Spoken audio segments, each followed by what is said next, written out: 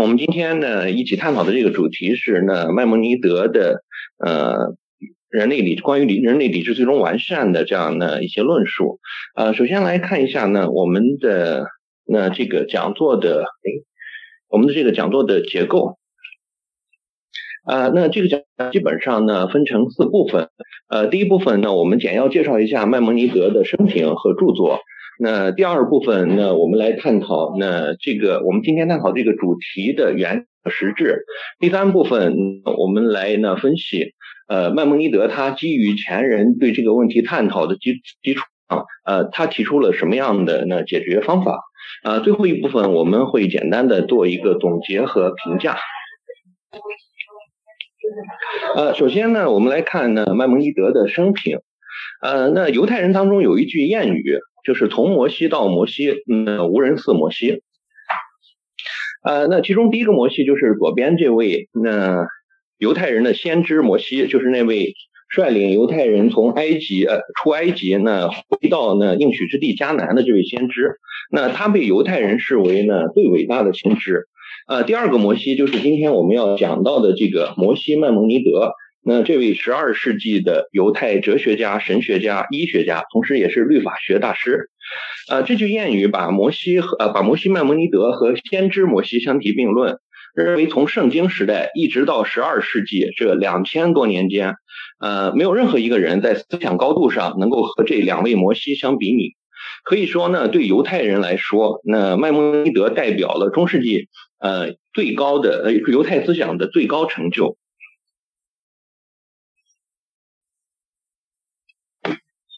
麦蒙尼德本名摩西本麦蒙。那麦蒙尼德Maimonides 这个名字其实是他的名字的拉丁拼法。那麦蒙尼德于1135年生于安达卢西亚的科尔多瓦。安达卢西亚就是中世纪穆斯林统治下的西班牙。科尔多瓦是它的中心城市之一。那左边这个图片就是科尔多瓦街道上的一尊麦蒙尼德雕像。麦蒙尼德也被现在的这座西班牙城市看作是他们这座城市培养出的最杰出的人物之一。当然这座城里和麦蒙尼德的雕像遥相呼应的还有另一座雕像，那就是伊本鲁士德的雕像。伊本鲁士德在西方的拉丁语境中被称为阿维洛伊，或者干脆称为注释家。麦蒙尼德和阿维洛伊两个人不光是同时代人，是同乡，而且还同属于同一个学派。那我们后面会提到这个学派。那穆斯林在征服西班牙之后，他们在大部分时间里面采取的是一种宗教宽容政策。那就是说基督徒和犹太人在缴纳宗教人头税的前提下，可以保留自己的宗教和社区自治，同时能够和穆斯林一起参与公共生活和文化生活。在哲学上，穆斯林、犹太人还有基督徒学者共同参与到继承和发展古希腊哲学和科学这样一个事业当中。那这是一个思想文化非常繁盛的时代，对犹太人而言尤其是这样。因为他们在安达卢西亚的社会地位和经济文化的发展空间比同时的远远好于同时代在基督教世界的犹太人。那这个时代在犹太历史上也被称为安达卢西亚黄金时代。那麦蒙尼德就是这个时代的一个杰出代表。那他自幼接受系统的犹太经学、亚里士多德哲学和阿拉伯医学的教育。那很年轻的时候他就接受穆斯林权贵的委托，写作国际学方面的概要性著作。但是比较悲剧的是他正好赶上这个黄时代的结束。因为伊比利亚半岛上几个拉丁基督教王国掀起了的收复失地运动。那他们想要从穆斯林手中夺回来。那穆斯林政权在这场战争当中刚开始处于劣势。于是他们就向北非的博博尔求援。来自北非的宗教思想比较激进的一个政权就是穆瓦希德王朝。在西方历史上被称为阿摩哈德王朝。他们就渡海北到西班牙参加所谓圣战。他们在一段时间里面统治了大部分安达卢西亚。在一种圣战思维下，这个阿摩哈德王朝就放弃了之前穆斯林采取的宗教宽容政策。他们强迫境内的基督徒和犹太人改宗伊斯兰教。那否则就要被处死或者驱逐。那在这样一种情势下，那麦蒙德一家，那这个时候麦蒙德还很年轻，那他的家庭就举家那离开了安达卢西亚，那在北非就是马格里布那流浪了一段时间之后，又往东去到埃及，那从埃及乘船去圣地就是巴勒斯坦。但是这个时候呢，他们迎头又遇上另一场圣战，就是十字军战争。那这个时候他们去巴勒斯坦的时候呢，巴勒斯坦和耶路撒冷是在基督徒拉丁王国的统治之下。那麦蒙德一家呢，他们在语言文化习惯上都不太适应这个基督徒的统治带来的这样一种文化。那他们又转头离开巴勒斯坦回到埃及，那埃及定居下来，所以呢麦蒙德的后半生一直到去世一直生活在埃及。当时埃及是由阿尤布王朝统治的，这个王朝是由著名的萨拉丁，就是穆斯林方面对抗十字军的领袖，由他建立的。那萨拉丁总体上在政治和宗教上都比较开明，所以埃及的犹太社群也比较兴盛。那麦蒙德很快就通过他在宗教学术方面的造诣，成为埃及犹太社群的领袖。那这同时也得益于他的另一重身份，因为他还是一名非常著名的医生。那他担任了这个阿尤布王朝的宫廷御医，那在和穆斯林政权的上层关系相当密切。那他后来一直居住在埃及，直到1204年去世。那右边这个图片是今天以色列的台巴列这座市里面有一座麦蒙尼德墓。这个墓其实是象征性的，因为在当时在13世纪初的时候，他去世的时候，不太可能将他的遗体和灵柩长途运输到这个地方。那这个碑铭很有意思，他不光用英文和希伯来文写了他的名字和生卒年月，那还在下面最后这一行就有一个小手，这两边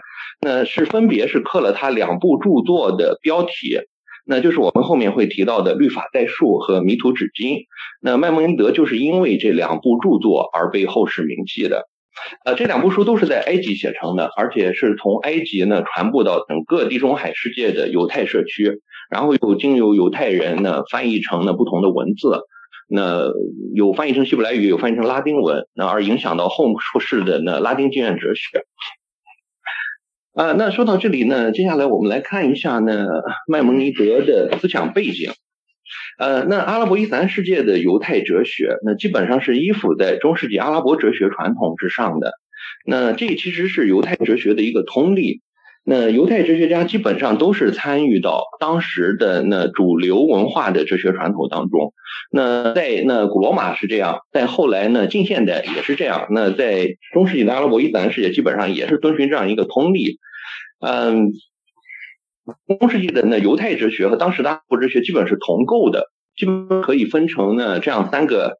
潮流，那就是经验哲学、亚里士多德主义和神秘主义。只不过在犹太传统里面神秘主义采取的是这里所谓的卡巴拉的这样一种形式，而在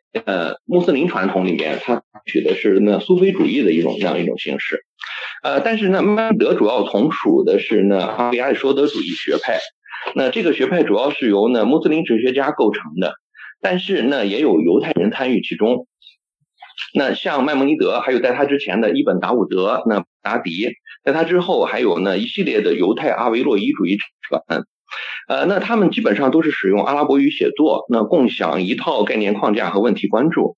那阿拉伯亚里士多德主义的哲学理论框架基本上是由这几部分构成的，那分别是亚里士多德的逻辑学、物理学、形而上学和伦理学，那新柏拉图主义的流议论，那和柏拉图的政治哲学。那阿拉伯亚里士多德主义可以分成东部学派和西部学派。那麦蒙尼德和他的同乡阿维洛伊都是属于所谓的西部学派，就是安达卢西亚和马格里布这个地区流行的这样一套哲学学说。如果一定要区分阿拉伯亚里士多德主义的东部学派和西部学派的区别的话，那大体说来，那东部学派在思想原创性上更强一些，那西部学派更尊重亚里士多德文本的权威。东部学派在的新柏拉图主义倾向要比较重一些，而西部学派对这种倾向多少有一点疑虑。此外呢，麦蒙尼德比较特殊的一个地方就是呢，它还具有呢犹太宗教学术方面的背景。犹太宗教学术基本上是以那启示律法为中心的。那法中有成文律法，基本上就是希伯来圣经，那包括摩西五经、先知书和圣著。那圣著就是圣经里面像诗篇、箴言、约伯记那这些篇章。那此外，成文律法之外，那犹太当中还有口传律法。那它的文本就是塔木德，实际上就是古代晚期的那犹太拉比们对成文律法的一种权威性的发挥解释。那其中有经就是密什那，也有传就是马拉。麦蒙尼德在犹太教中的一大贡献，就是把分散在这些经典里面的全部犹太律法分门别类、系统整理，编成了一部完整的法典，就是 Mishnah Torah。那我们译作律法代述。那这部律法大全释的著作分为14部。那我们把其中的第一部论知识，也就是麦蒙尼德论述犹太律法的基础性原理的这一部分，那翻译成了汉语。那就是这边这个论知识呢这本书。但是今天和我们的主题更为相关的是他的另一部著作，那就是《迷途纸经》。这是麦蒙尼德晚年用阿拉伯语写作的一部哲学神学著作，那是为当时想要跟他学习哲学的犹太学生写的。从这个书名我们就能看出，这部书的写作意图是为在求知过程中陷入困惑的人提供向导。麦蒙尼德对这个意图的说明是层层递进的。那他在导论中首先说，他的意图是要建立一门真正意义上的启示律法科学。那目的是协调律法书和哲学科学知识之间的表面冲突。那这种协调的方式就是一种哲学化的寓意释经。那认为呢，先知实际上是一些达到理智完善的人，他们的知识就是哲学和科学的知识，只是用那隐喻和象征的语言来表述这些知识。那这里很自然会有一个问题，就是那先知为什么要使用隐喻这种方式？那这个问题可以有各种考虑，但是对麦蒙尼德而言，那最主要是基于一种呢认识论的考虑。那我们在后面会看到，还会回到这个问题。那犹太先知们用隐喻的方式来表述的这些知识，在那犹太教中被称为律法书的秘密。那麦蒙尼德在《迷途纸经》中特别关注的秘密，就是所谓创世论和神车论。那创世论是关于呢圣经中6日创世叙述的解释，神车论是对先知以西结看到的神显现在天上一座战车之上这个意象的解释。那在拉比犹太教中，这两种解释被认为是最高阶的神学内容，只有具备资格的少数老师和学生可以呢口耳相传。麦蒙尼德从他的呢哲学化寓意释经的这样一种立场出发，认为创世论实际上就是自然哲学，而神车论实际上就是形而上学。但是呢，他在《迷途纸经》第2篇序论当中又说，那他不准备在这部书里面叙述哲学家们已经证明的那些自然哲学和形而上学原理。那当代中世纪哲学研究专家呢 Stephen Harvey， 那他据此推论，那迷途纸经所要处理的实际上是自然哲学和形而上学当中没有或者不能获得证明性论证的那部分内容。那这里说的证明性论证是亚里士多德逻辑学当中的一个概念，是指那些从自明为真或者已经被证明为真的前提出发，通过三段论推理得出结论的这样一种论证。那在亚里士多德看来，这是逻辑效力或者说科学性最强的一种论证。那比他的逻辑效力稍微次一点的是从可以接受的意见出发，以可以接受的以或多或少可以接受的意见为前提做出的论证。那这种论证叫做辩证论证。那这两种论证都可以是科学论证。那我们在后面会看到，那迷途纸经里面要探讨的这部分呢，没有办法被证明的自然哲学和形而上学内容，实际上呢就是自然哲学和形而上学当中指向分离性对象或者说神圣存在者的那部分。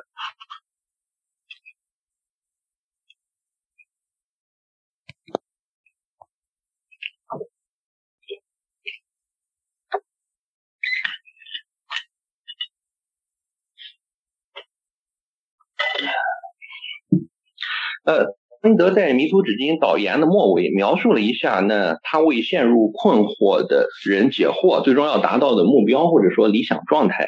那简单的说呢，这种状态就是宁静。他把这种宁静分成两种，一种是心灵或者说灵魂平静，另一种是你在经过艰辛劳作之后获得的安息。实际上他在原文中提到宁静和身体安息时都会使用同一个词，就是一词。那这个词可以指理状态的静止止息，也可以指心理状态宁静和安宁。其实在这个解惑的语境中，到心灵宁静是很自然的，但是提到身体的安息则稍微有一点突兀。那大家可能也注意到了，那还把这个身体的安息放在心灵的宁静后面。那也就是说，这个身体的安息相对于心灵宁静而言，更是这个解惑过程的终点。我们在这里暂且放下呢这个疑惑，我们先看看他在下文中是怎么界定这两种平静的。首先来看心灵的宁静。那在第1篇第32章当中，那麦蒙尼德提出，人如果不企图去理解超出人类理解力范围的事物，那他就达到了一种人性的完善，一种心灵的宁静。那现在以来，很多研究者都把这段论述解释成一种怀疑论立场的表述。那简单的说，就是悬搁判断以达到心灵宁静。但是需要注意的是呢，麦蒙尼德在这里对那悬搁判断的范围是有明确限定的，那就是说不去试图证明不可证明的事情。那这意味着在可以证明的界限内，我们的理智是可以做出确定的判断的。同时在不可证明的那部分领域，那它也只是否定做出证明性决断的可能性，那并没有彻底否定那去进行非证明性的，也就是辩证性的探讨的可能性。所以说与其说呢麦蒙尼德是一个怀疑论者，那不如说呢他是一个理性批判论者。那这是一个关于那形式的限定。他下文当中呢还给出一个关于内容的限定，就是说呢，当人获得关于自身和存在物的本性正确认识之后，那就达到了心灵的宁静。那这种宁静状态的标志是不将事物本身的目的强加于他们，同时也不去徒劳探寻这样一种事物的外在目的。那这些事物的存在是由神圣意志决定的，同时呢，这些事物本身不服务于任何其他事物的利益。那这是心灵的宁静。那接下来我们看看那身体的宁静。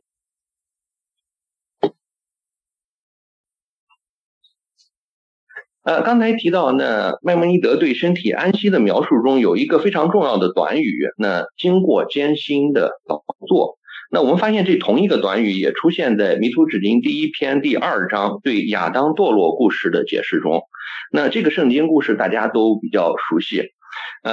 就是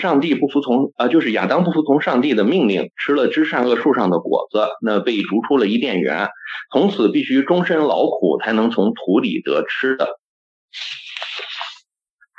那麦蒙尼德把这个故事呢看成是一个关于人类认知困境的隐喻。那在他的解释中，那这里的食物是代表知识。那亚当原本有权享受美食和宁静，那意味着他拥有关于事物自然本性的理性知识，那从而能够达到前面说的那种心灵的宁静。但是亚当他不满足于此，而是在想象和欲望的驱使下越过了界限，那去寻求另一种知识，结果陷入了一种呢困惑的境地。那在这种境地中，只有通过辛勤劳作才能获得低劣的食品，那也就是那让人迷雾的意见。那辛勤劳作在这个认知论的语境中，那就是运用身体官能寻求知识的活动。因为呢感觉和想象在亚里士多德哲学语境中都被视为那身体的官能，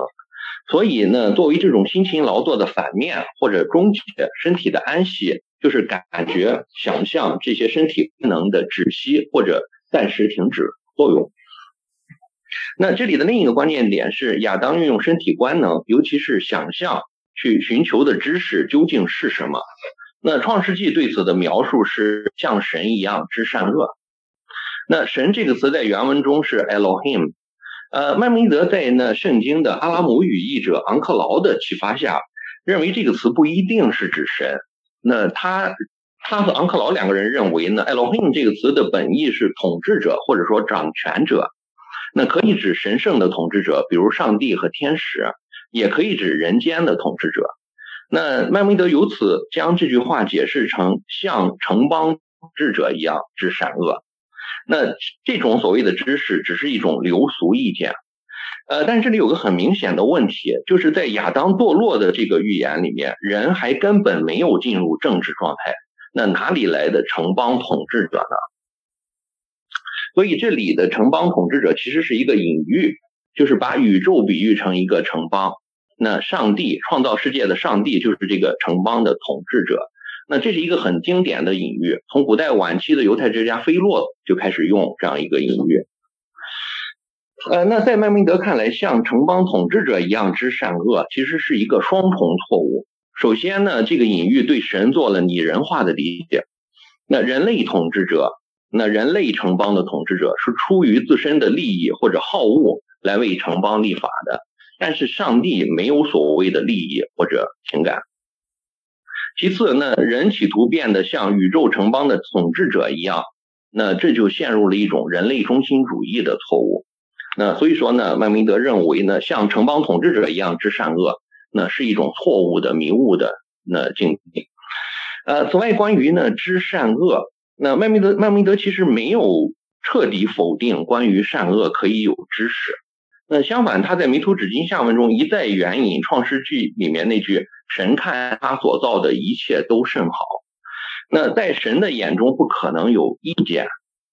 不可能有流俗意见这种东西。那所以关于善和善的缺乏，也就是恶，是可以有客观定的知识的。那麦蒙尼德进一步把善或者说好解释成合乎目的，所以关于善恶的知识是关于造物目的的知识。亚当堕落的这个故事所象征的，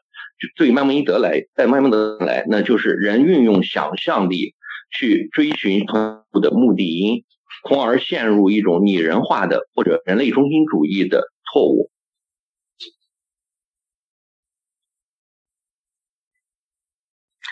麦蒙尼德在下文中探讨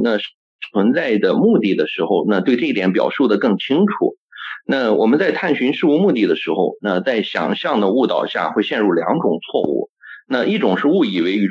宙中的其他事物是为了我们人类而存在的，那这种错误还比较简单。那另一种则比较复杂，那就是对事物的本质构成无知，那不了解低级质料的本性。那这里说的低级质料呢，说的就是月下世界的原初质料。那这种质料本身呢，没有办法长期保持一种固定的形式，那它只能在不同的形式之间流转。上帝赋予每一种状态下的质料一种最适合它的形式，让它最终能够趋向一个设定的目标，以实现更大的善。那这里说的上帝的原初意图，就是指神为每一种事物设定的那个目标，也就是事物的目的因。那我们所观察到的周围所有事物的形式，都是这个目的因和质料的自发本性相互妥协和平衡的一个产物，所以说是一个复合的东西。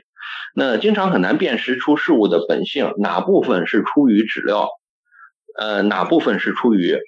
目的因。那在这种情况下，我们有可能错把某种质料的规定性当成事物存在的目的。那有时候又会因为没有办法辨识出事物的目的因到底是什么，而干脆判定事物的存在没有目的。所以迷途指经第3篇第13章当中说目的因是最崇高的原因，但是大部分事物的目的因对我们而言都是隐藏的。麦蒙尼德在这里实际上是用神学的语言表述了一个亚里士多德主义的认识论难题。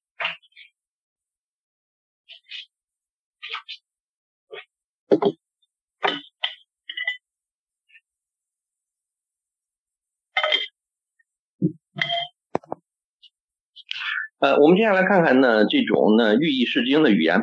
所包装的哲学问题。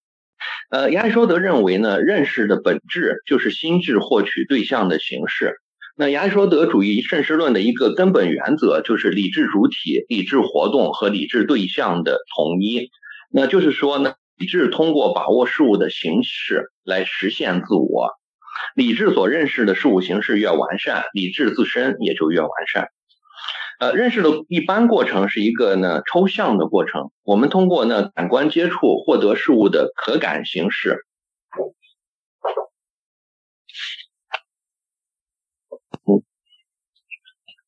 快了一点。那我们可以看一下呢这个表，那我们认识的那第一步，那是通过感官接触获得呢个体事物的可感形式，那然后想象官能对这些可感形式进行呢加工和重组，形成一个整体性的意象。那理智再从这个意象抽取出普遍性的本质，也就是可知形式。亚里士多德认识论的一个特点是强调在从想象那到理智的抽象这一步抽象过程中有一个主动因素的作用。那这个主动因素叫做能动理智，那就是呢下面这个地方可能呢这个在这儿显示呢没有显示出来，就是下面这个框应该是能动理智。亚里士多德在论灵魂当中对这个能动理智语焉不详，没有清楚的说清楚它到底是什么，那发挥什么作用那后代的注释家们试图来呢解答这个问题，说明能动理智到底是什么，如何发挥功能。阿拉伯注释家们基本上采取的是呢阿弗罗狄西亚的山大的思路，那就是把能动理智解释为一个在我们之外的分离于质料的理智。那同时把这个，那阿拉伯注释家们同时还把这个想法和呢亚里士多德关于天体推动者的思想结合起来。那就是说呢，对应于每一个天球，那都有一个推动和支配它的分离性理智。那对应和支配我们这个世界，就是呢亚里士多德呢用亚里士多德哲学术语来说的月下世界。那用我们今天的理解就是大气层以下的这个世界，这个人间世界。那对应和支配呢月下世界的这个理智就是能动理智。那它既是月下事物世界一切事物运动的推动者和事物形式的赋予者，同时也是我们人类理智活动的推动者。那这样就保证了呢我们人类的理性认识活动中主体和客体的统一性。那具体的说，我们的理智之所以总是能从呢纷繁的偶性中区分出事物的本质属性，能够从有限的不完美的个体中归纳出普遍的理想化的概念，就是因为能动理智在抽象的过程中为我们提供了某种导向性的助力。所以呢亚里士多德主义者们总是呢倾向于把能动理智在理智认识的过程中的作用比喻成呢光在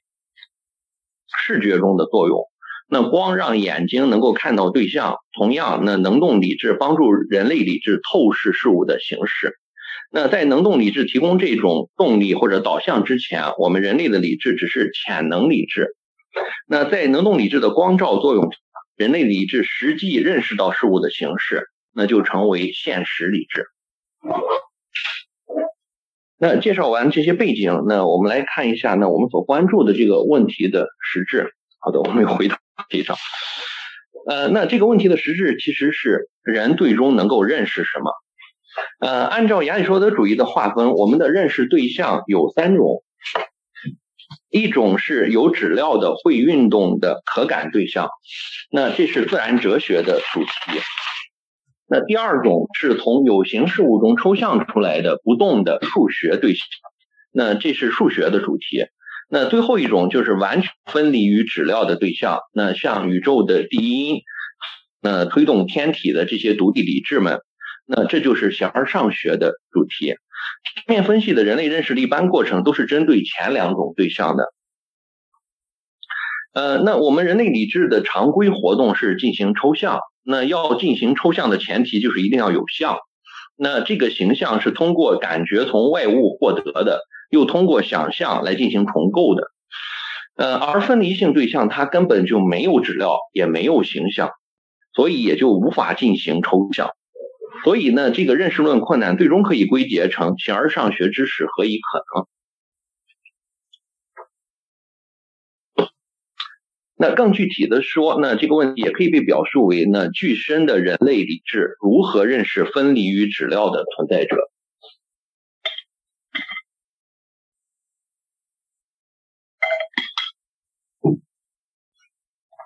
针对这个问题呢，在亚里士多德主义框架里面有2种思路。那一条思路是一般存在论的，就是 ontology，就是通过分析存在概念本身，那发现存在之为存在的必然属性。那这些属性是事物但然存在就一定具有的，无论它们是有质料的还是分离于质料的。那另一条思路是基于物理事实的因果推论，那具体的说就是第一推动者论证。那因为呢天体是永恒旋转的，那天体的永恒旋转需要无限的力来推动，有形的事物不可能包含无限的力，所以一定有无形体的推动者。那大致是这样一个，那这个无形体的推动者就是独立理智和宇宙的第一。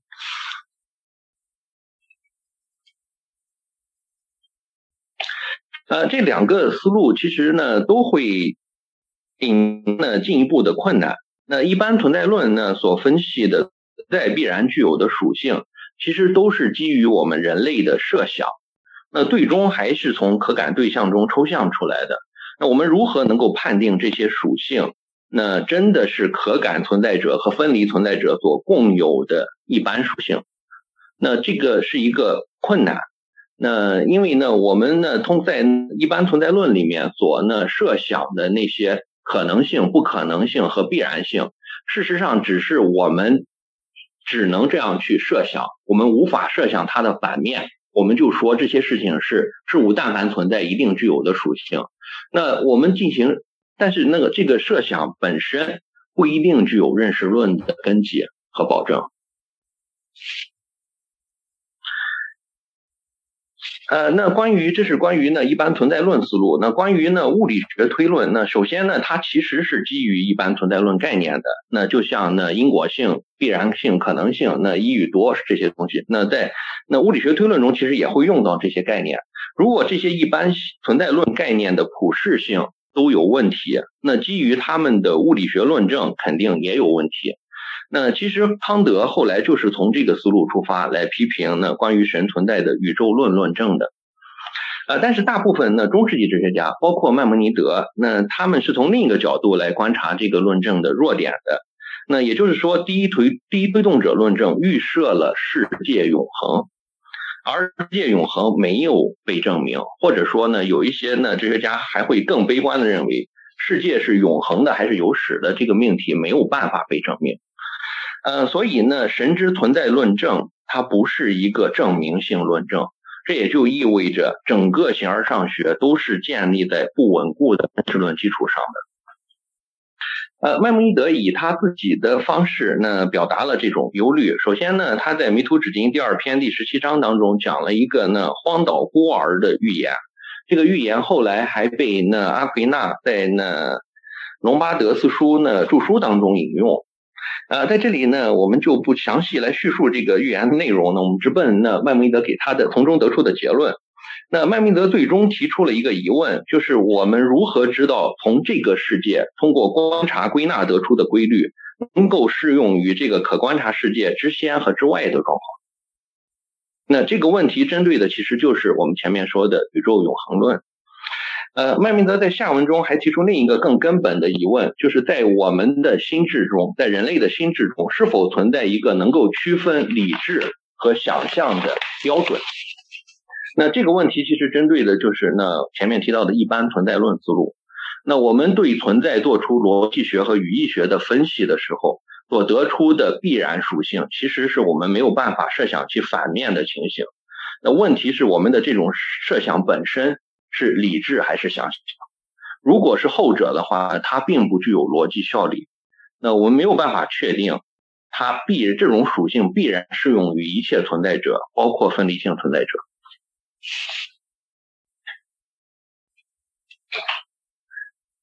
那麦蒙尼德进而追究这种形而上学认识论难题的根源，他认为这是因为我们的理智是在质料之中的理智，那只能通过质料之幕来发挥作用，因此没有办法直接认识分离性对象。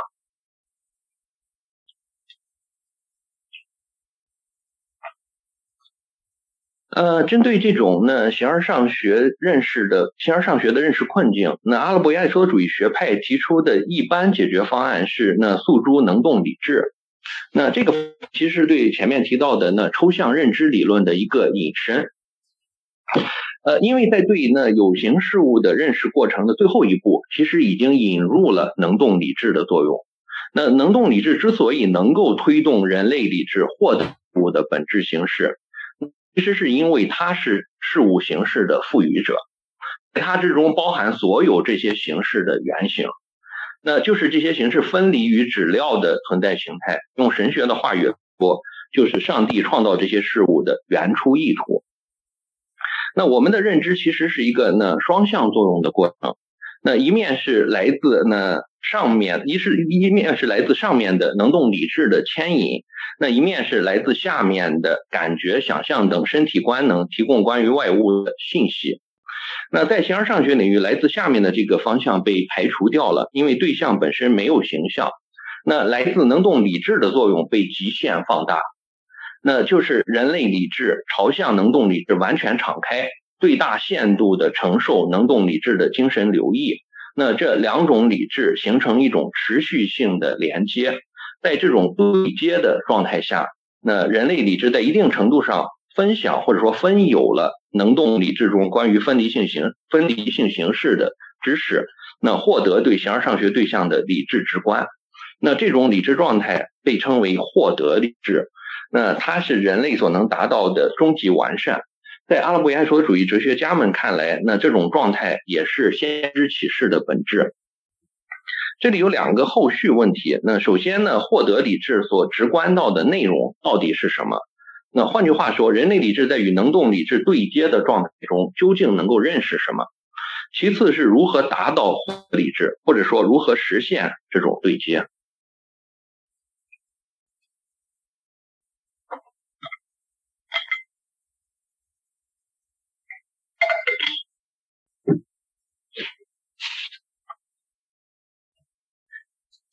我们来看麦蒙尼德对这两个问题的回答。首先是理智直观的内容。那在这个问题上他受到阿维森纳的影响，但是他不像阿维森纳那么乐观。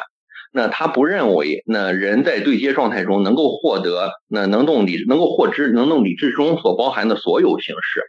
在他的思想中，摩西就代表人类理智所能达到的最高极限，那就是摩西也不能见到上帝的面。那这就意味着人不能认识神的本性，而只能认识神的道，也就是受造物的本性。那受造物彼此之间的因果关联，并在此基础上推知神是如何统治或者说安排这些事物的。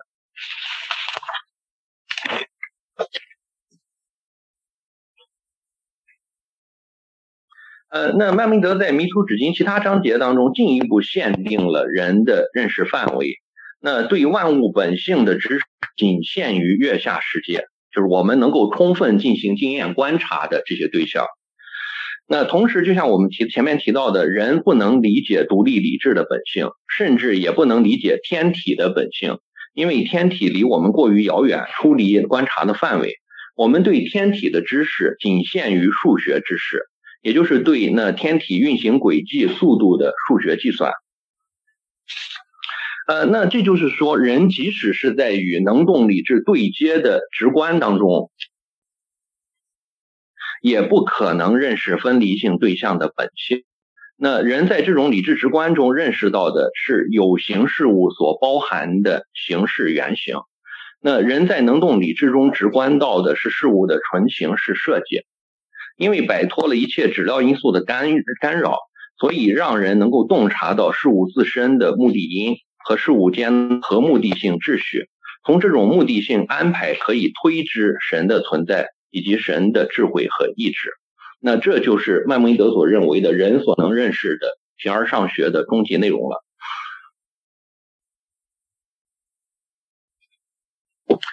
关于第二个问题，就是达到与能动理智对接的途径。那麦蒙尼德在迷途指经临近结束的时候讲了一个寓言故事。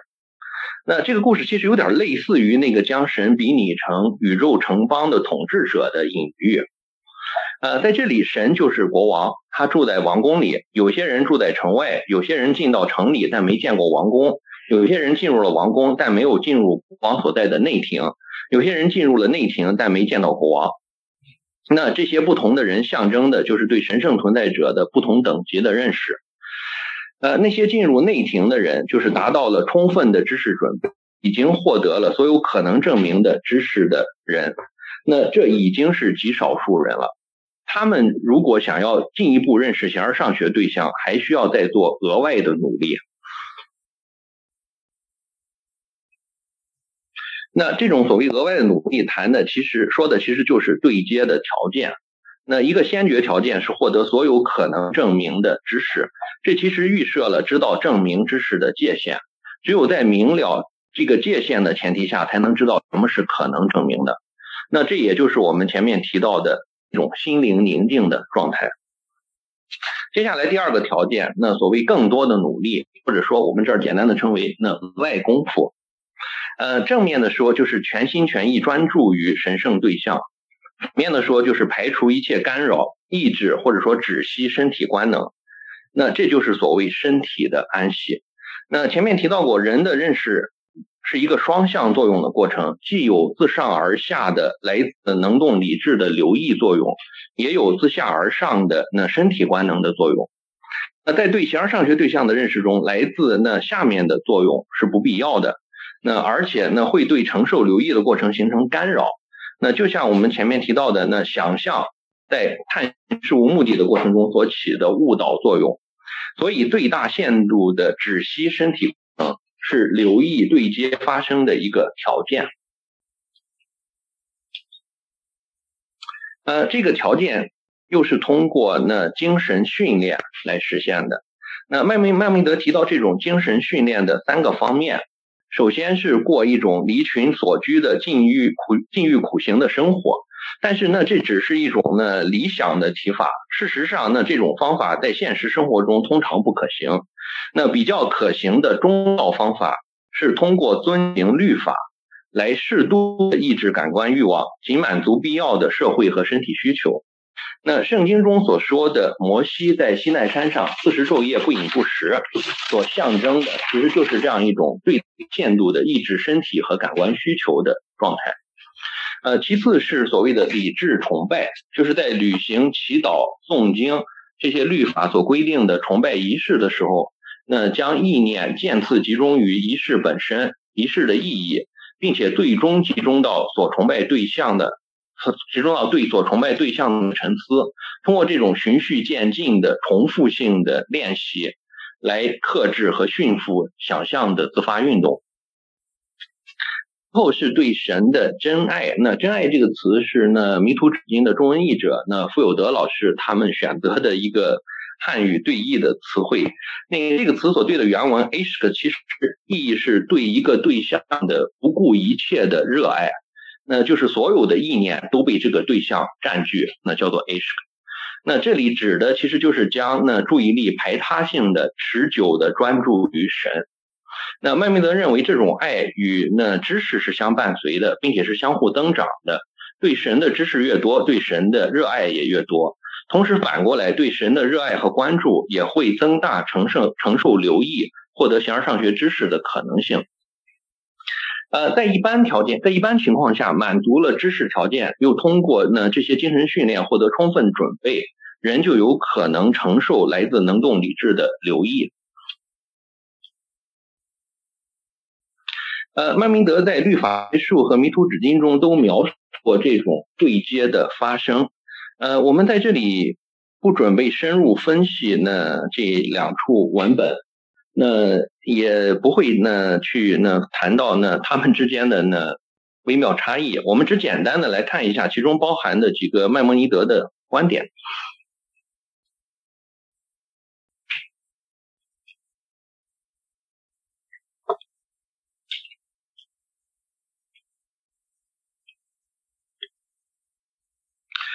首先呢，承受留意有不同的等级。那摩西是等级最高的，那它代表了一种理想化的状态。那他在连续的留意中获得的是纯粹理智的信息，没有任何想象因素的干扰。第二个等级是普通的先知，那他们成功的抑制了身体官能，从而获得了留意。但是呢，这种留意在达到理智之后，那自动触发了想象官能，那想象又在被抑制之后又重新活动起来，那将留意获得的理智信息用具象的方式再现出来，这就是先知看到的意象。那第三个等级是那些杰出的贤哲和哲学家们，那他们所获得的留意比较微弱，同时想象官能也不够发达，那所以呢，留意的力量不足以达到推动想象形成意象的程度。那他们获得的其实是一种呢理论洞见，或者说解决理论问题的一些线索。但是呢，这些线索通常是以一种片段性的、缺乏细节的形式呈现的。那第二点呢，这种留意的知识是关于呢事物的因果关联的，它本身是可理知的，本身是可以理解的。那在先知预言中，只是被想象力翻译成了有形的形式，从理论上讲，完全可以回忆成三段论的形式。那只是在现实中，因为呢这种留意中的信息，它经常跳过太多推理的中间环节，在还原的过程中可能会有不同程度的困难。所以这种对麦蒙尼德而言呢，这种留意并不像是一种神秘主义的体验，而更像是一种科学发现过程中的灵感。最后呢，由于呢回忆成可理知的形式存在各种困难和错误的可能性，所以呢理智直观最终留在我们意识中的结果，往往只是一种合理猜测。那它有待于验证，而且由于它呢涉及形而上学对象，这个验证也存在困难。所以麦蒙尼德通常更倾向于通过辩证论证或者辩证探讨去检验这些合理猜测，这些通过直观获得的合理猜测。那比如说呢，他会从这些呢猜测出发去进行推理，得出呢结论，那然后看这个结论是能够帮助我们解决之前很难解决的一些理论问题，还是最终会达到某种荒谬的结论，那某种和已经被证明的结论被证明的科学原理相冲突，这样一种结论。如果是后者的话，就说明呢我们在清醒意识下重新回忆这些呢在知识观中获得的内容的时候发生了偏差。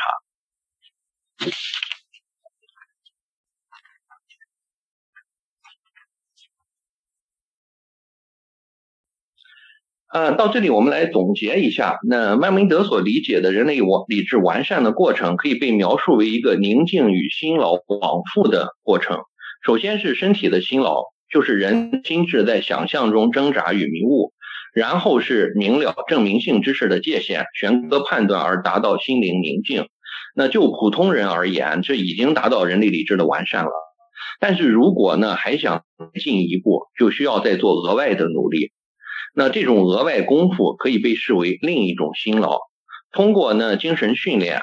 止息想象官能，达到身体的安息，这是另一种宁静。那在这种宁静状态中，理智专注的朝向神圣对象，实现与能动理智的对接，从而达到获得理智。那这就是麦蒙尼德所说的人类理智的终极完善了。最后我们来简要探讨一下麦蒙尼德理智理论的意义。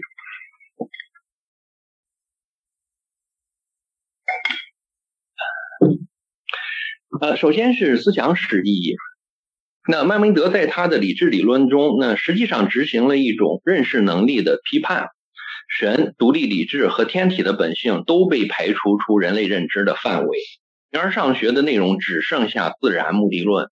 而自然目的论也被归入理智观的范围，成为可遇而不可求的对象。那在人类常规知识的范围内，自然哲学，特别是基于经验观察和数学的天文学，实质上成了第一哲学。那这正预示了宇宙论从理智自足的古典模型向现代模型转变的一个方向。而且呢，麦蒙尼德的这种理智理论不仅具有一种呢哲学史或者说科学史的意义，那它本身也能够为当代哲学探讨的一些问题提供具有启发性的思路。那比如说，它强调呢特定的生活方式对实现理智完善的作用。那这和呢法国哲学家皮埃尔·阿多关于哲学作为一种生活方式的思想有相通之处。那我们前面用精神训练这个词来翻译那麦蒙尼德使用的这个伊勒提亚的，其实就是受到那阿多的启发。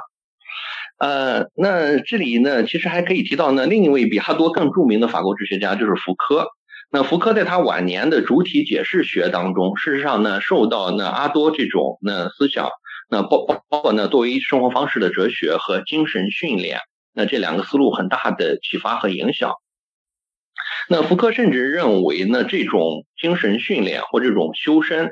那有可能是一种那补足现代性伦理缺失的那一个很重要的理论资源。那当然，福柯呢的主体解释学和我们这里探讨的主题的关系更稍微遥远一些，稍微间接一些。那还是呢和阿多的思想的交集性更强一些，麦蒙尼德的理智理论。但是呢，这里需要指出的一个地方是呢，阿多的思路在解释亚里士多德哲学的时候存在困难，因为他试图把理论沉思解释成一种实践，那这其实多多少少有点牵强。那麦蒙尼德思路则提供了另一种整合理论与实践的方式，就是呢，人的最终完善还是在于对神圣对象的沉思，但是要达到这种理论完善状态，需要实践活动的准备。此外呢，麦蒙尼德重视呢德性或者说品格的认识论意义，它实际上是在用一些的德性，比如说专注，比如说对知识的纯粹热爱，对那感官对象和欲望的摒弃。那它是用这一系列的德性来作为辨识形而上学知识的标志。那这和当代呢德性知识论在一个相近的思路上，但是和德性知识论不同，那麦蒙尼德会用理智德性来作为辨识知识的因素，但不会用它们来界定知识。在这一点上，他更接近于亚里士多德本人的立场。那他们都避开了那循环定义的危险，对知识进行对知识或德性。另外，在当代德性知识论的探讨中，那有可靠论和责任论的争论。那前者更强调认知能力，后者更强调呢认知品格。那我们发现麦蒙尼德在判定自然哲学知识的时候，运用的是证明性和辩证性这些认识活动内部的因素来作为标准，而在辨识形而上学知识的时候，则引入了在认识活动之外的，但是对认识活动至关重要的品格这些因素。那对不同类型的知识采用不同的辨识标准，或许可以提供一条呢综合德性可靠论和德性责任论的可能思路。那最后，我稍带提一下呢麦蒙尼德理智理论的犹太面向。那毕竟麦蒙尼德是一位犹太哲学家，大家或许对这方面还有些兴趣。那这方面有两点可说。那第一，那麦蒙尼德将启示视为自辩知识的隐喻表达。那也就是说呢，先知预言提供形而上学知识，但是因为它使用隐喻象征的形式，所以具有解释弹性，那往往不能执着于它们的字面意义。二是麦蒙尼德把那启示律法当成精神训练的途径。那律法实质上规定了一种适度的哲学生活，一方面保证伦理德性的实现，另一方面呢培养理智德性。好的，那这就是我陈述的全部内容，非常感谢大家的关注。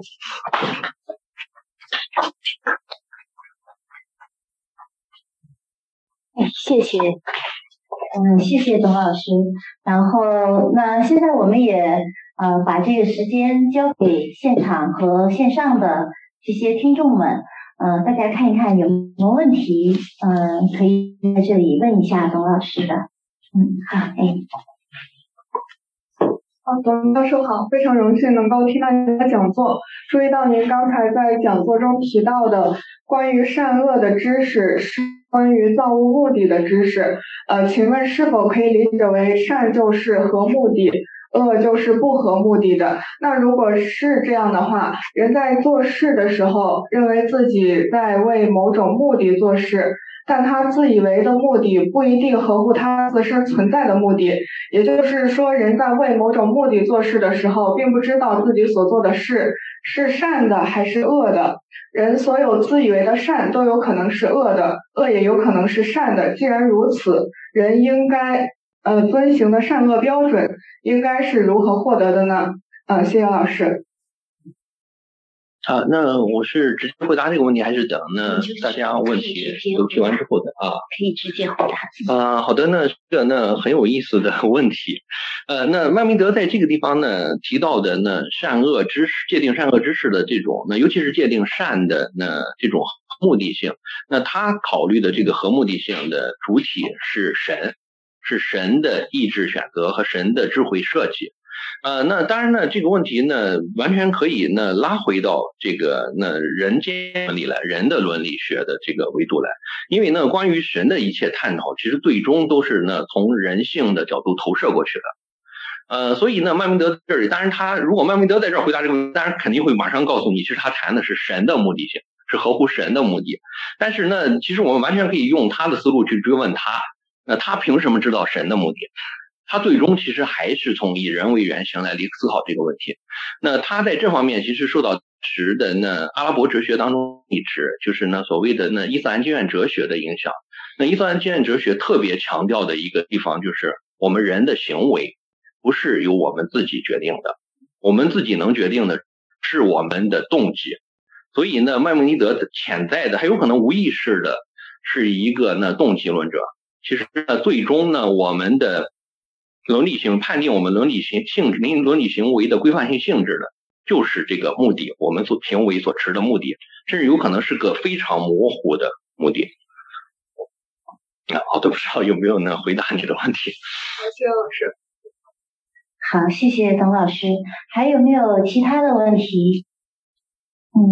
我们现场的观众，好。然后我们再看一看，现场的观众可以把这个时间交给线上的观众，当然现场的观众有问题也可以随时提问。线上目前是有一个问题，就是问《迷途知经》这本书还会再版吗？这就是他的问题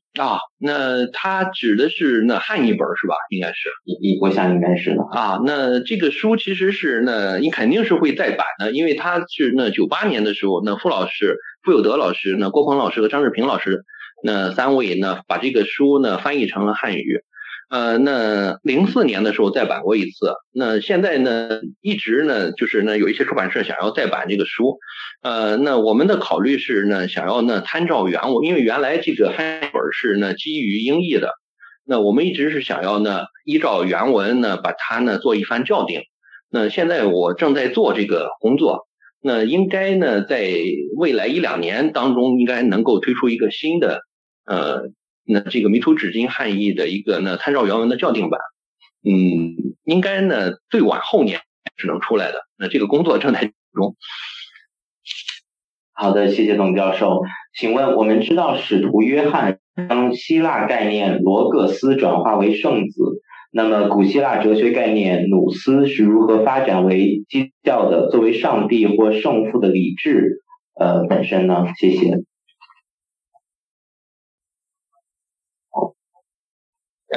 那个再说一遍吗？可以记清楚。我们知道使徒约翰将希腊概念罗各斯转化为圣子，那么古希腊哲学概念中的努斯是就是 nous 是如何发展为基督教的作为上帝或圣父的理智这个应该是 intellectus 本身呢？就是这个哲学概念努斯是对基督教的上帝和圣父理智。好的，那首先说明一点，我会努力回答这个问题，但是这个问题其实不是我的研究领域，那这其实是应该是一个古代晚期哲学和基督教早期教父研究的这样一个主题。那其实吴天岳老师应该是回答这个问题更合适的一个专家。我不知道吴老师在不在这儿。那我现在下面试图给出我的回答，如果有在座的有真正的专家可以随时纠正我。首先呢，这个约翰福音把使徒约翰，那我更倾向于说约翰福音的作者。那约翰福音的作者把logos 道这个概念和圣子结合起来。其实呢，这不是他的原创，在他之前那个古代晚期的犹太哲学家菲洛，他就用那个 logos 这个概念去指称上帝的道，或者上帝的言语或上帝的智慧。其实呢，菲洛很大程度上充当了一个中介，他充当了从古希腊哲学，从古希腊哲学和希伯来思想的最初相遇到教父，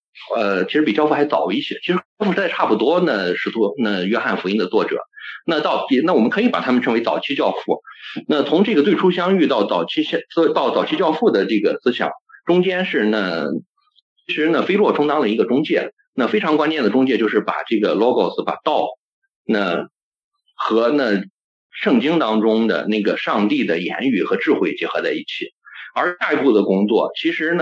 约翰福音的作者和早期教父们做的是后面半部分，就是把这个言语，神圣的言语和智慧等同于圣子。最后这个其实是做了前半部分工作，就是把 logos 和那个神的话语和智慧联系在一起。然后早期教父们福音的作者，他们做了后半部分工作，把神的话语和圣子又联系在了一起，所以就有了这个公式，logos 等于圣子。大致我所理解的是这样一个过程。那后面说的这个努斯怎么变成神圣理智的，这个和我们这里说的这个能动理智有关系。因为在亚里士多德那儿，那个理智就是努斯。那他说的那个能动理智，那个推动我们的理智从潜能变成现实的这个因素，亚里士多德本人并没有说明他到底是在人的身体之内的，是在人的心智中的，还是在人的心智之外的一个东西。那从后来的从阿奎那之后的拉丁经验哲学呢，他们倾向于是把这个理智，能动理智解释为一个在人之内的东西。那所以说我们今天往回后面对于亚里士多德的这个能动理智概念的理解，基本上是被经验哲学给确定的。所以后面我们甚至后来的有了现代古典学的研究，也还是在这个思路上。我们总是觉着能动理智应该是一个人的理智范围内的，人心智范围内的是一个内在的东西。所以带着这个视角回头去看，当去看就会发生这个问题，努斯怎么能变成神圣理智的？其实这里面有一步是在古代晚期的时候更流行的解释，并不是认为能动理智是一个在人之内的理智。我们提到的影响了后面的阿拉伯注释家的那个阿弗罗狄西亚的亚历山大，他其实是把能动理智解释成在人之外的那个天体的第一推动者。那当实现了这一步之后，努斯事实上就被神圣化了，这实际上就是种神圣理智。那在古代晚期的，尤其是新柏拉图主义的语境中，当他们提到努斯大的努斯的时候，就是一神圣的理智，神圣的智慧。那我们知道古代晚期的时候，新柏拉图主义对基督教神学，早期基督教神学的影响非常大，甚至是形塑性的。所以这个思想就是这样从古代晚期进入到了基督教当中。努斯在古代晚期哲学家中，在古代晚期的逍遥派注释家，尤其是后来的新柏拉图主义注释家那里，变成了一个神圣性的东西，变成了尤其是作为能动理智来理解的努斯，成了一个神圣理智。那下一步基督教的早期教父们就把这个概念接过来了，把这个神圣理智当成是神的一种属性，当成是上帝的一种属性。好的，那这是我的理解。好的，还有一个问题是，老师好，能否深入讲一讲麦蒙尼德的否定神学？也就是说，对神的天意不可理解，是否导向一种对人类和神的位数之间的不同，从而导向一种神学不可知论？那么这如何证明神之存在呢？谢谢。好的，又是一个很好同时很宏大的问题。那麦蒙尼德的否定神学是他的思想很有特色的一个地方。其实麦蒙尼德是我见过的在否定神学方面走得最远最极端的一个中世纪哲学家或者说神学家。他不光呢否定对神的拟人化的描述和理解，那他进而否定呢其实神具有任何本质属性。那甚至最后呢，他会把这个否定神学推进到，那我们关于神的所有位数都只能是否定性的，我们只能知道那神不是什么。那这个从他的这其实很强烈的论断来进行推论，或者说呢，他这种很强烈的论断给读者的一个印象，确实就是呢，里根提到的那位提问者说，感觉好像在走向一种呢关于神的不可知论，关于神性的不可知论。那确实关于神的本性，麦蒙尼德是认为是不可知的，但是呢，麦蒙尼德呢又认为，那我们人能够知道神的作为、神的活动，也就是说，我们能够通过观察这个世界，观察世界中存在事物的那合目的性秩序，去推论有一个神存在。因为呢，这个世界存在着秩序，这个秩序呢合乎目的，同时这个秩序又不是必然的，它不是逻辑的，也不是形而上学必然的。那从这两个前提就可以推论出有那么一个那选择这个秩序的、设定这个秩序的主体的存在。那这是麦蒙尼德倾向于的一个呢关于神的存在的论证，但是呢，这个论证本身不是个证明。那麦蒙尼德一再的强调，这不是个证明。也就意味着呢，它具有可错性。所以呢，说麦蒙尼德本人是一个呢神学不可知论者，那可能有点夸张。但是麦蒙尼德在这个道路上，确实他会去认真读他的那些后世的读者，是会被他推动在这个道路上走得更远的。那这也是一条这也是麦蒙尼德对中世纪思想的一个影响。我不知道有没有说清楚这个问题。老师能简单介绍一下伊斯兰经院哲学的发展吗？可以推荐经典书籍吗？谢谢。那这又是一个大问题。那伊斯兰经院哲学呢，其实呢，伊斯兰经院哲学它是和西方经院、基督教经院哲学呢相对应的这样一个东西。那它在伊斯兰教当中的作用和西方基督教当中经院哲学的作用是差不多的。但是呢，它的理论前提和基督教经院完全不一样。基督教经院哲学基本上是建立在亚里士多德的质料形式说的这样一个形而上学和宇宙论的前提上的。而伊斯兰经院哲学是建立在原子与偶性论的这样一套形而上学和宇宙论基础上的。那双方的前提不太一样，但规则功能差不多，都是逻辑思辨的手段去论证某些信条。那这方面的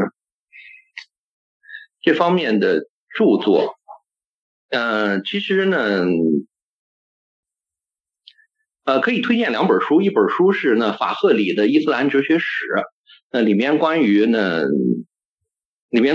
院哲学的有的这部分一个线索，有很详细的，有简要而清楚的介绍。那这个书有汉译本，是很老的一个本子，是上外的陈宗耀老师翻译的。如果这个本子不可得，或者说这个本子看起来比较困难的话，其实完全可以看原文。那就是马基德法赫里的《History of Islamic Philosophy》。那这个书很容易得到，在网上有很多电子版，可以看一看。还有一本中文的著作，就是社科院伊斯兰所王希老师，社科院宗教所伊斯兰史的王希老师的安萨里思想研究。那安萨里基本上是伊斯兰经院哲学的一个集大成者，就像麦蒙尼德是犹太中世纪哲学的集大成者一样，他是这样一种地位。那本书里面关于伊斯兰经院哲学的很多鲜明的立场和论证，也都能够看到。好的，谢谢。抛开麦蒙尼德的逻辑，请问苏格拉底的辛劳伦理和西方传统中悲剧的精神有无关系呢？谢谢。苏格拉底的辛劳伦理和西方传统中悲剧的精神。那很抱歉，这个问题不是我的研究领域，我真的是很难给出回答。好，真的很不好意思。还有一个是他的问题是麦蒙尼德利用同名异指法，在弥图指经中基本重新诠释了旧约中关键话语，瓦解了他之前公共理解的传统，而建立了新的意义体系。请问老师如何理解这种真理观念诠释的分裂？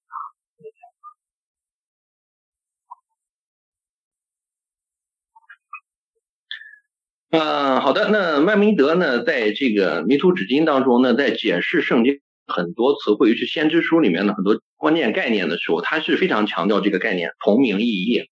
那他认为呢，这些概念用在人的身上和用在神的身上完全不是一种意义。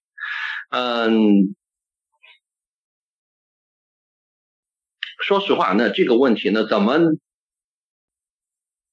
那这个其实是一个困扰现代中世纪中世纪犹太哲学研究的这样一个长久困扰中世纪现代有一点脱线。那长期困扰现代中世纪犹太哲学研究的一个问题，它是因为一旦引用了这么激进的概念，就认为比如说存在这个概念，那在用在上帝的身上和用在人的身上完全是不同意义的时候，那我们就没有去言说上帝的可能性了。或者说如果我们言说了上帝，那对上帝的言说是没有意义的，那也就是这位提问者所说的是没有真理意义的，是没有知识意义的。当然这方面有一些研究者也做出了探讨，就像史罗莫皮纳，他会倾向于认为，其实麦蒙尼德认为，这里面如果说关于上帝的探讨，圣经当中关于上帝的探讨有什么意义的话，那对麦蒙尼德而言，这个意义就是政治意义。那人可以当拟人的去描述上帝的时候，其实是把人所应当的德性投射到上帝的身上，那通过上帝把它放大，然后让人去在模仿上帝的过程中去实现人间的德性，人的伦理德性和政治德性。那这个解释其实有一点激进。一旦做出这种解释之后，那麦蒙尼德的他关于理智的或关于人类理智完善的大部分论述就全坍塌了。那我不倾向于做这么激进的解释。那其实我倾向于认为当麦蒙尼德说到用同名异义这个概念的时候，他说的其实是所有这些同名意义都可以翻译成一种前面我们提到他的否定神学的表达方式。就是当我们说上帝是有智慧的时候，我们说的不是上帝像我们一样有心智，进行抽象、进行分析、进行推理。那我们说上帝有理智、有智慧的时候，我们说的是上帝不是没有智慧的，上帝不是没有意识的。那这里面其实是有一个否定的意思，那就是否定这个关于人的陈述的，比如说智慧，比如说正义，比如说怜悯，那是否定关于这个意义的反面。另一方面，它还有一个指向更高的一重意思，就是说上帝不是否定意义上的那个方向上的东西。那我们要把上帝向更高的方向去想象，像我倾向于认为麦蒙尼德在这里是有一个存在之链的思想的背景的，就是有一个存在物的等级，从元素到植物到矿物到植物到动物到人到能动理智到神圣理智到上帝，整个的这一套这个线索是这个等级体系是存在的。当我们否定上帝不是什么的时候，我们指向了一个方向，我们说不出它是什么，但是我们知道它是在那个更高端的方向上，在那个存在之链的更高远端。所以我倾向于麦蒙尼德其实当他说同名意义的时候，是在做这样一种双重的陈述，一种是真正的完全的彻底的否定性的，另一种是暗示向上的方向性的。我觉得这种解释可能更符合中世纪语境一些，因为我们现在很多现代解释者经常把麦蒙尼德解释的过于激进，过于现代性的味道太浓，有点脱离语境了。好的，这是我的一个尝试的回答。谢谢老师。请问您对论灵魂中努斯的诠释，就是对论灵魂中努斯的诠释，后代学者主要对有主动努斯和神圣努斯两种解释路径。听了老师刚才的讲解，是否可以进一步诠释，出于神学解释的需要，就兴起了神圣努斯的解释？当要回到强调人本身的理智能力时，主动努斯的解释又凸显了呢？那这位提问者其实提供了一个很好的思路，那来解释这个能动理智是怎么被越来越被进行一种分离性的，或者说呢独立性的神圣化的解释的。那我觉得后面他提供的这个他的解释的后半部分比较合理。那就是说呢，当我们倾向于呢当我们把能动理智拿到我自己的内在的心智结构里面的时候，那我们是试图提供一种关于人类认知的怎么讲，更技术化的更清晰的描述的。但是呢，关于前半部分，就是把能动理智解释成一种神圣性的理智，是不是一种神学解释的需要？那这取决于你怎么理解神圣这个字。其实在接触到基督教思想，或者说受到基督教思想之前，古代晚的无论逍遥派哲学家还是柏拉图主义哲学家，他们已经开发出了一套将这个理智将努斯解释成在人之外的和一种宇宙论意义上的存在。他们用的那个神圣的意思，其实和后来基督教用的神圣的意思恰恰是种同名异义。他们说的神圣其实的意思是说永恒。其实经常在晚期希腊哲学当中神圣的这个意思，尤其在哲学语境当中，是说永恒存在的东西，凡是永恒存在的东西都是神圣的。那这个说到这个永恒的努斯，其实这是从亚里士多德自身的论灵魂理论或者理智理论当中自身推论出来的，就并不是出于某种外在的宗教的动机。那其实是因为亚里士多德需要在亚里士多德的这套灵魂论里面或者理智学说里面，他需要解释我们的理智为什么有时候能活动，有时候不能活动。我们为什么有时候能认知事物，有时候认知不了？那如果说把这个决定性的因素放到我们的心智之内的话，那这个解释意义就没有了。那既然能动理智始终在我们的思想中，为什么我们不能想要认识什么就认识什么呢？此外还有一个问题就是对亚里士多德主义而言，对亚里士多德逻辑和形而上学而言，有一个最根本的原则，就是一切潜能性的东西最终都有一个现实性的原因。甚至这个原则还会被更进一步的强化，就是一切潜能性的东西一定有某个和它同种的现实的原因让它进入现实。那同样我们的理智也是这样，我们的理智经常处于潜能状态。那同时我们理智有时候也经常能够正确的认识事物。那这个让我们的理智从潜能进入现实的因素，应该也是一个具有智慧的东西。同时它是一个现实的东西，永远现实的东西。那这个永远现实的具有认知能力的主体就是一个神圣理智。其实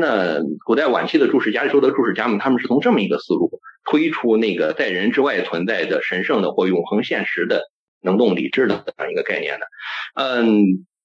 这个概念的产生应该是这样一个逻辑，但是概念被基督教的早期神学家们接受，我觉得可能这位提问者前面说的是一个神学解释的需要，或者这种神学动机，可能这个时候可以引进来。好的，这是我的一点想法。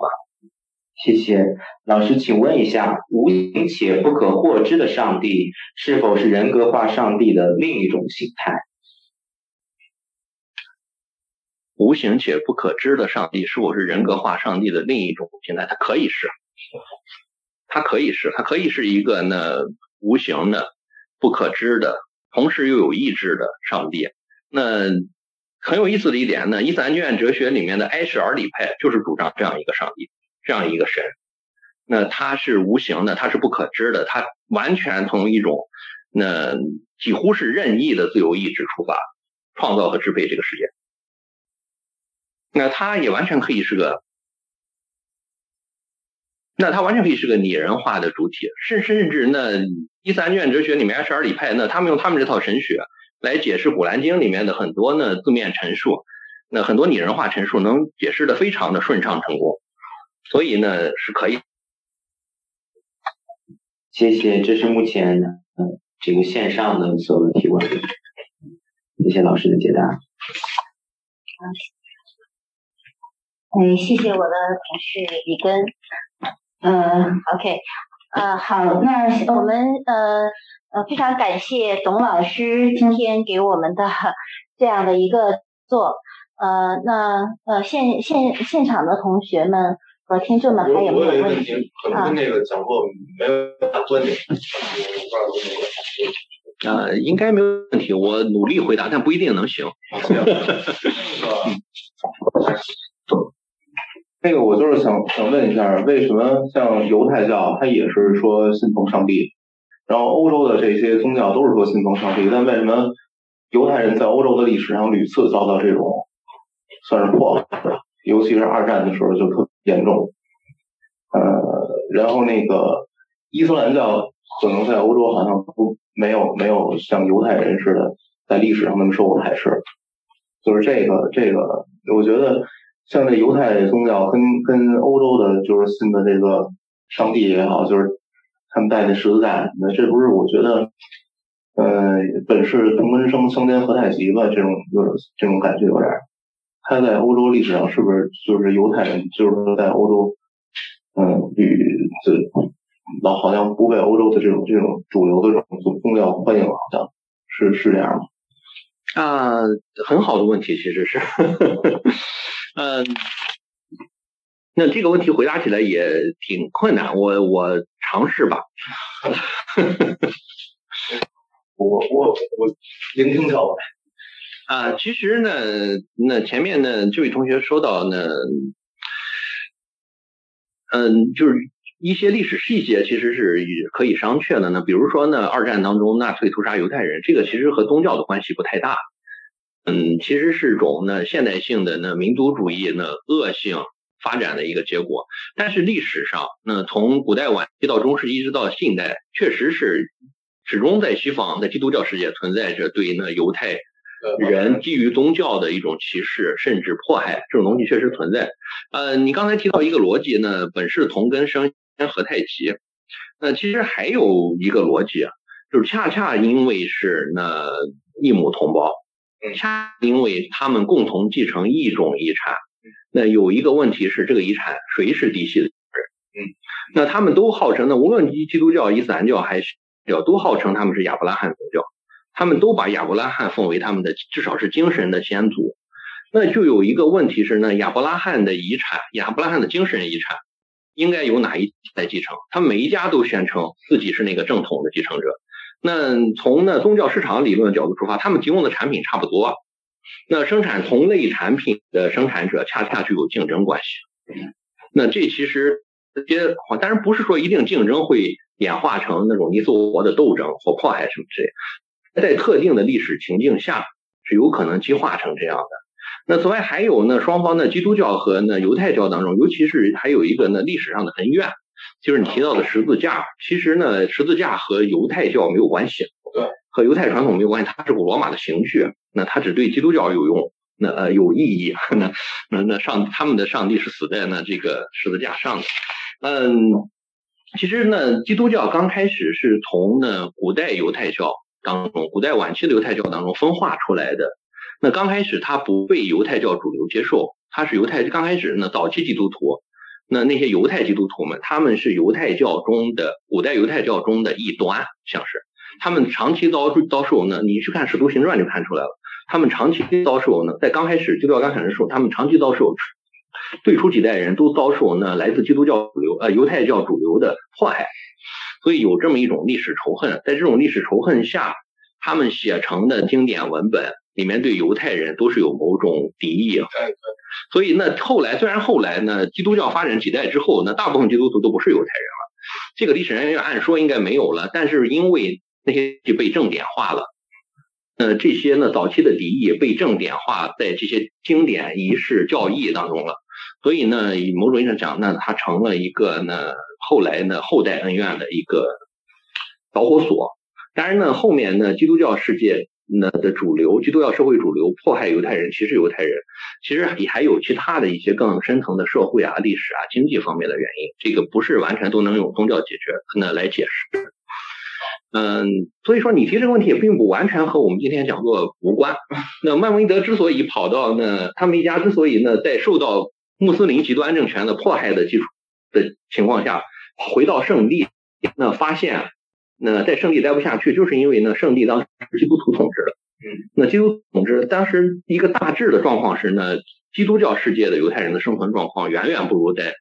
伊斯兰世界的。那个时候伊斯兰世界反而是宗教宽容的。所以也有这么一个关系在里面。那犹太人其实是在两个世界都生活的，他们是一个跨地中海社区。在伊斯兰世界也有，基督教世界也有，那他们就有选择权。某种意义上，他们可以用脚站队，哪边呢对他们更好，或者哪边更有生存和发展空间，他们就去哪边。那某种意义上，麦蒙尼德也做了这么一个选择。后来到中世纪晚期的时候，恰恰发生了一个逆转，就是基督教世界好像成了引领世界潮流的、有更大的发展空间的那个地方，所以犹太人逐渐又从阿拉伯伊斯兰世界很多犹太人就迁到基督教世界去，逐渐基督教世界成了犹太人主流的居住区，所以这里面是有一个消长的过程的。好，谢谢老师。现在网上又有一个问题，就是在王宫的预言中，人可以通过额外努力达到中完善。请问在麦蒙尼德这里，额外努力有界限吗？也就是人类理智有界限吗？谢谢老师。那当然是有界限的。那我们这个探讨其实的一个主题就是麦蒙尼德始终认为人类理智是有界限的。那不光是这种进入内廷的还要再做额外努力的这些人做了额外的努力后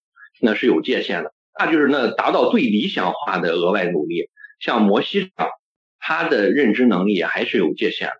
那就像我们那段引文，可能我没有时间分析那段了。那就是摩西向上帝求问要见到上帝的面，或者要见到上帝的容，而上帝把他否决了。那这就意味着关于神圣存在者，我们是不能认识他们的本性的。我没有办法，就这是一个隐喻的说法，没有办法直面上帝的意思，是没有办法认识神圣存在者的本性。那甚至后面麦蒙尼德又把这个神圣存在者，其实他的外延更扩大了。那事实上当然麦蒙尼德其实不用神圣这个词来形容，像有时候他在释经的时候会用用神圣这个词来形容天使，他肯定不会用这个词来形容天体。但是在古代晚期的语境中，这些东西都可以是神圣的。那所有这些古典意义上神圣的东西，对麦蒙尼德而言都不在我们的认识范围内，我们都认识不了这些东西的本性。那对天体稍微好一点，有一个等级体系，对天体好一点，我们能通过以数学方式认识它们。但是对于天使，也就是麦蒙尼德是把天使理解成独立理智和能动理智的。那对天使我们就不能认识他们的本性了，我们只能根据我们能够观察到的世界的结构，这个有形世界的物理世界的结构和秩序，去推论天使和上帝的存在，去推论天使和上帝的有目的的安排和作为。那这就是这个界限，我们不可能认识神圣存在者的本性，或者说的更简单一点，我们不可能认识神性。那正是在这样一种就麦蒙尼德是把这个命题推进到一个很极致的程度。那正是在这样一个推进或这样一个大力的宣扬的过程中，他在思想史上的一个地位就显现出来了。他在把人的理智兴趣从那个形而上的领域往回拉，就是拉回到这个物理世界的领域，尤其是可以进行经验观察和数学描述的那些对象。那这是我们的常规知识的范围。当然呢，麦蒙尼德本人可能不可能还没有达到这么清晰的一个呢把这个思想表述出来的程度，但是他在向这个方向前进的途中，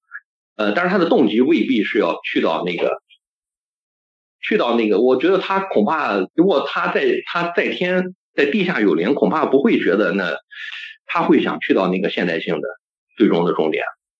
但是呢，客观上他思想是在推动中世纪思想往那个方向走的。那这是我的一点思考，我可能没有表述的很清楚。谢谢老师。老师好，我想问一下，就是您刚才提到说麦蒙尼德认为人类是不可知神性的，我想知道他这个观点是否跟他对耶稣的存在这个命题有没有任何关系？因为我们知道犹太人是不存在，他们是不承认耶稣的存在，他们认为耶稣，因为我们知道在基督教里面，耶稣对于人类的意义在于耶稣把救赎带给人间，并且把对神的认知带给人类。如果说他不承认或他认为人类不可知神性的话，是否意味着他也不承认耶稣的存在？就他在他的这一套理论有没有提到过 Christ 这个存在？很有意思的一个呢，关于呢比较哲学的这样一个比较哲学或比较神学的这样一个题目。麦蒙尼德在他的呢著作里面呢很少提到耶稣。那他在他的哲学和神学著作里面呢没有提到过耶稣，但是他在他的呢律法或者释经著作里面，在他的希腊评注里面，有提到。在律法在述的最后一部里面也有很短提到，但是他提到耶稣总是把他和穆罕默德在一起说，认为他们俩是相当于是两个，就像这位同学提的，那相当于是两个呢提供类似的。跟犹太教类似的思想，那不知道怎么形容这个词呢？我刚才呢是想说思想产品呢，这个说法不好，其实那提供那个类似的那思想构造吧，我们这么说吧，那提供类似思想构造的那竞争者，对吧？其实很好的观察点。那犹太教，尤其拉比犹太教是不承认呢耶稣的神性的。那不光不承认耶稣的神性，他不承认任何人的神性。先代表人类能达到的最完善的极限，他也没有任何神性。所以呢，他们是不承认神性个人的。但这个问题本身其实有意义。其实基督教呢，它原初的这个神学冲动是有意义的。那这个意义在伊斯兰教和犹太教当中也是不能抹杀的。那这个意义在犹太教当中，那起到那实现这个功能的东西。那起到神人之间中介的那个东西是律法。那我们在这儿也提到过，但是没有展开来说。对犹太人而言，就构成神人之间中介的，让人最集中的能够去窥探神性的、窥探神的意志的东西是律法。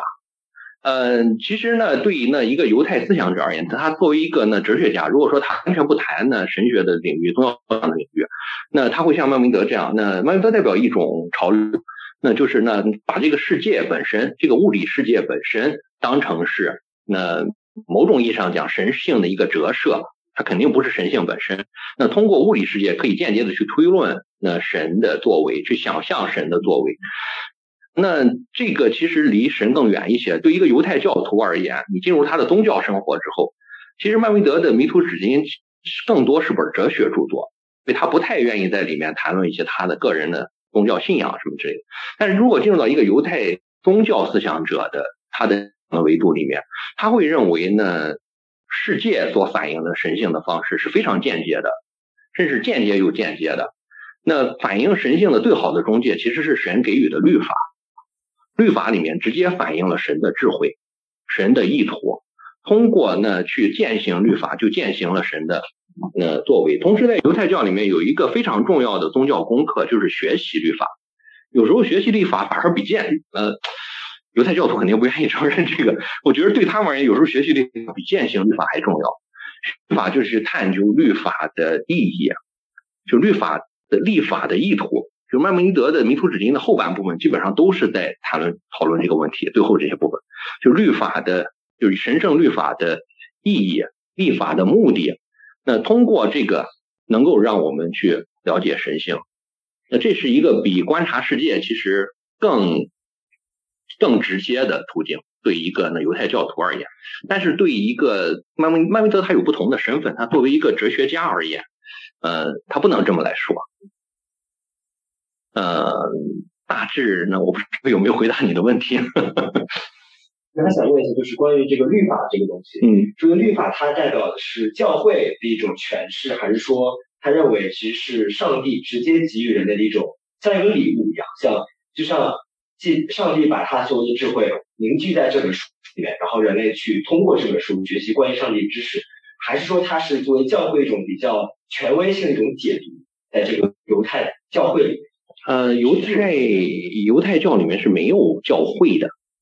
就是它没有一个建制性的大家共同尊奉的这样一个教会的。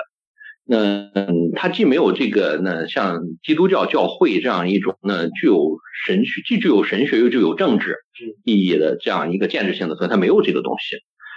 它有会众，但是会众不是一个建制性的群体，也没有定于一尊的神学，所以它是给予这个律法是上帝，他们是会被理解成上帝通过摩西给予每一个犹太人的，所以它是当然呢是会有一些分散的不同社区，不同的犹太社群，他们会有自己神学权威，但没有一个定权威。就像麦蒙尼德他在当时他是埃及犹太社群的神学权威，同时他的思想也能辐射到也门去，但是到伊拉克他就没有权威了，到欧洲简直就是他们简直都想去烧他的书，当地的犹太社群。所以犹太人是处在一种没有定于一尊的神学权威的这样一个，就神学对于他们而言不是个需要建制性权威去统一的东西，就每个人都可以去理自己或者按照自己选择的权威去遵从自己选择的权威去理解和践行律法。但是律法的文本是神圣的，是不能改变的。就是律法的文本的一些基本的实践性意义，比如说要守安息日，比如说要守饮食律法，这些东西基本没有什么争议。但是上升到一些神学的意义的时候，这个基本是犹太人五花八门，怎么信的都有。所以涉及到这个问题，其实就是很著名的一个近代犹太哲学家斯宾诺莎，他被犹太社群开除出教了。其实不是因为他的异端思想，而是因为他否定摩西律法。这个东西对犹太人更重要，犹太人把律法看得更重要。至于斯宾诺莎的神学解释，可能在从基督教的学术背景出发来看，就是斯宾诺莎够激进了。但其实在当时犹太教的语境中，斯宾诺莎的这种思想不算激进，就是比他激进的有很多。在卡巴拉神秘主义传统里面，甚至可以说非圣无法的异端性的说法比比皆是，比斯宾诺莎激进的多得多。谢谢。正好线上有一个关于刚才您说的卡巴拉的问题，就是麦蒙尼德和卡巴拉有何关系？这是他的问题，谢谢。那又是一个切中肯定的问题。麦蒙尼德其实他和卡巴拉的关系其实是挺纠结的。麦蒙尼德代表亚里士多德主义这样一个传统，卡巴拉代表的是中世纪犹太学当中的另一个，我是不是把什么东西碰掉了？好像是这个没有什么影响是吧？不影响了啊。其实在当时麦蒙尼德代表的是犹太思想中的一个潮流，卡巴拉是另一个潮流。两个潮流差不多大致同时兴起的，二者之间是一种竞争关系。就某种意义上讲，在麦蒙尼德的时代还没有卡巴拉这个说法，就是卡巴拉神秘主义在麦蒙尼德这个时候还没有获得它正式的这个名称，比它稍晚一点13世纪他逝世之后，卡巴拉神秘主义有了自己的正式的名称，自己的旗号，自己的一套经典，像佐哈尔，甚至有像教团性质的这种东西出现。在后来的这个竞争过程中，卡巴拉其实取胜了。在中世纪后期的时候，卡巴拉神秘主义其实几乎相当于是犹太教的主流，犹太思想的主流。但是在麦蒙尼德这个时代，卡巴拉神秘主义才刚刚兴起。麦蒙尼德是察觉到这个苗头，他认为它很危险，就他认为这种神秘主义的潮流很危险，那不光在理性上危险，在政治上也危险，它有可能会呢激化呢犹太人的弥赛亚或者说末世的这样一种期待。那当这种末世期待、弥赛亚期待狂热到一定程度的时候，那些犹太人分散在基督教世界和伊斯兰世界，在基督徒或者穆斯林统治下的犹太人就可能出来进行某些政治活动，那会给犹太人招来灭顶之灾的。这麦蒙尼德对这个卡巴拉神秘主义其实是有非常深刻的隐忧的，具有理智上的，但理智上他完全不同意那套对那上帝拟人化的具象化的神论的这样一种对世界做泛神论的这样一种解释，以及对律法做那种通灵论的一种巫术化的处理的这种倾向。那麦蒙尼德从理论上讲是非常反感那这种倾向的，同时从政治上讲，像前面提到觉得它很危险。所以麦蒙尼德在他的那著作有意识的去反驳这种倾向，但当时还没有卡巴拉这个说法这个名字。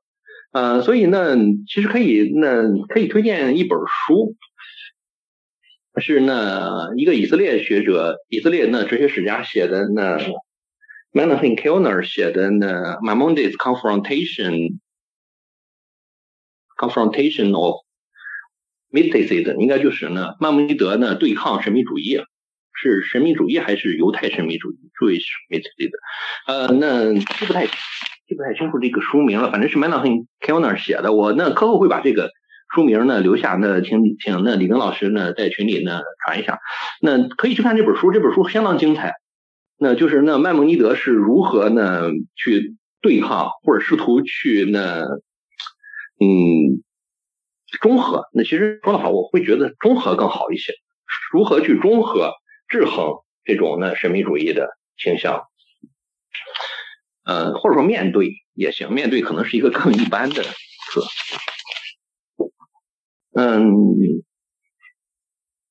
但是呢，这是一面，但其实它还有另一面。那就像呢，我刚才其实有点讲的时候，我有点犹豫要不要说，那就是他使用的精神训练这个词，这个伊勒提亚的其实是个神秘主义的词汇，它本身是个神秘主义的词汇。但是它不是来自犹太神秘主义，它是来自那伊斯兰神秘主义的，来自苏菲神秘主义的这样一个词汇。所以很多呢现代学者也会就这个来进行一些呢探究和发挥，认为麦蒙尼德本人其实可能也有一些神秘主义的倾向。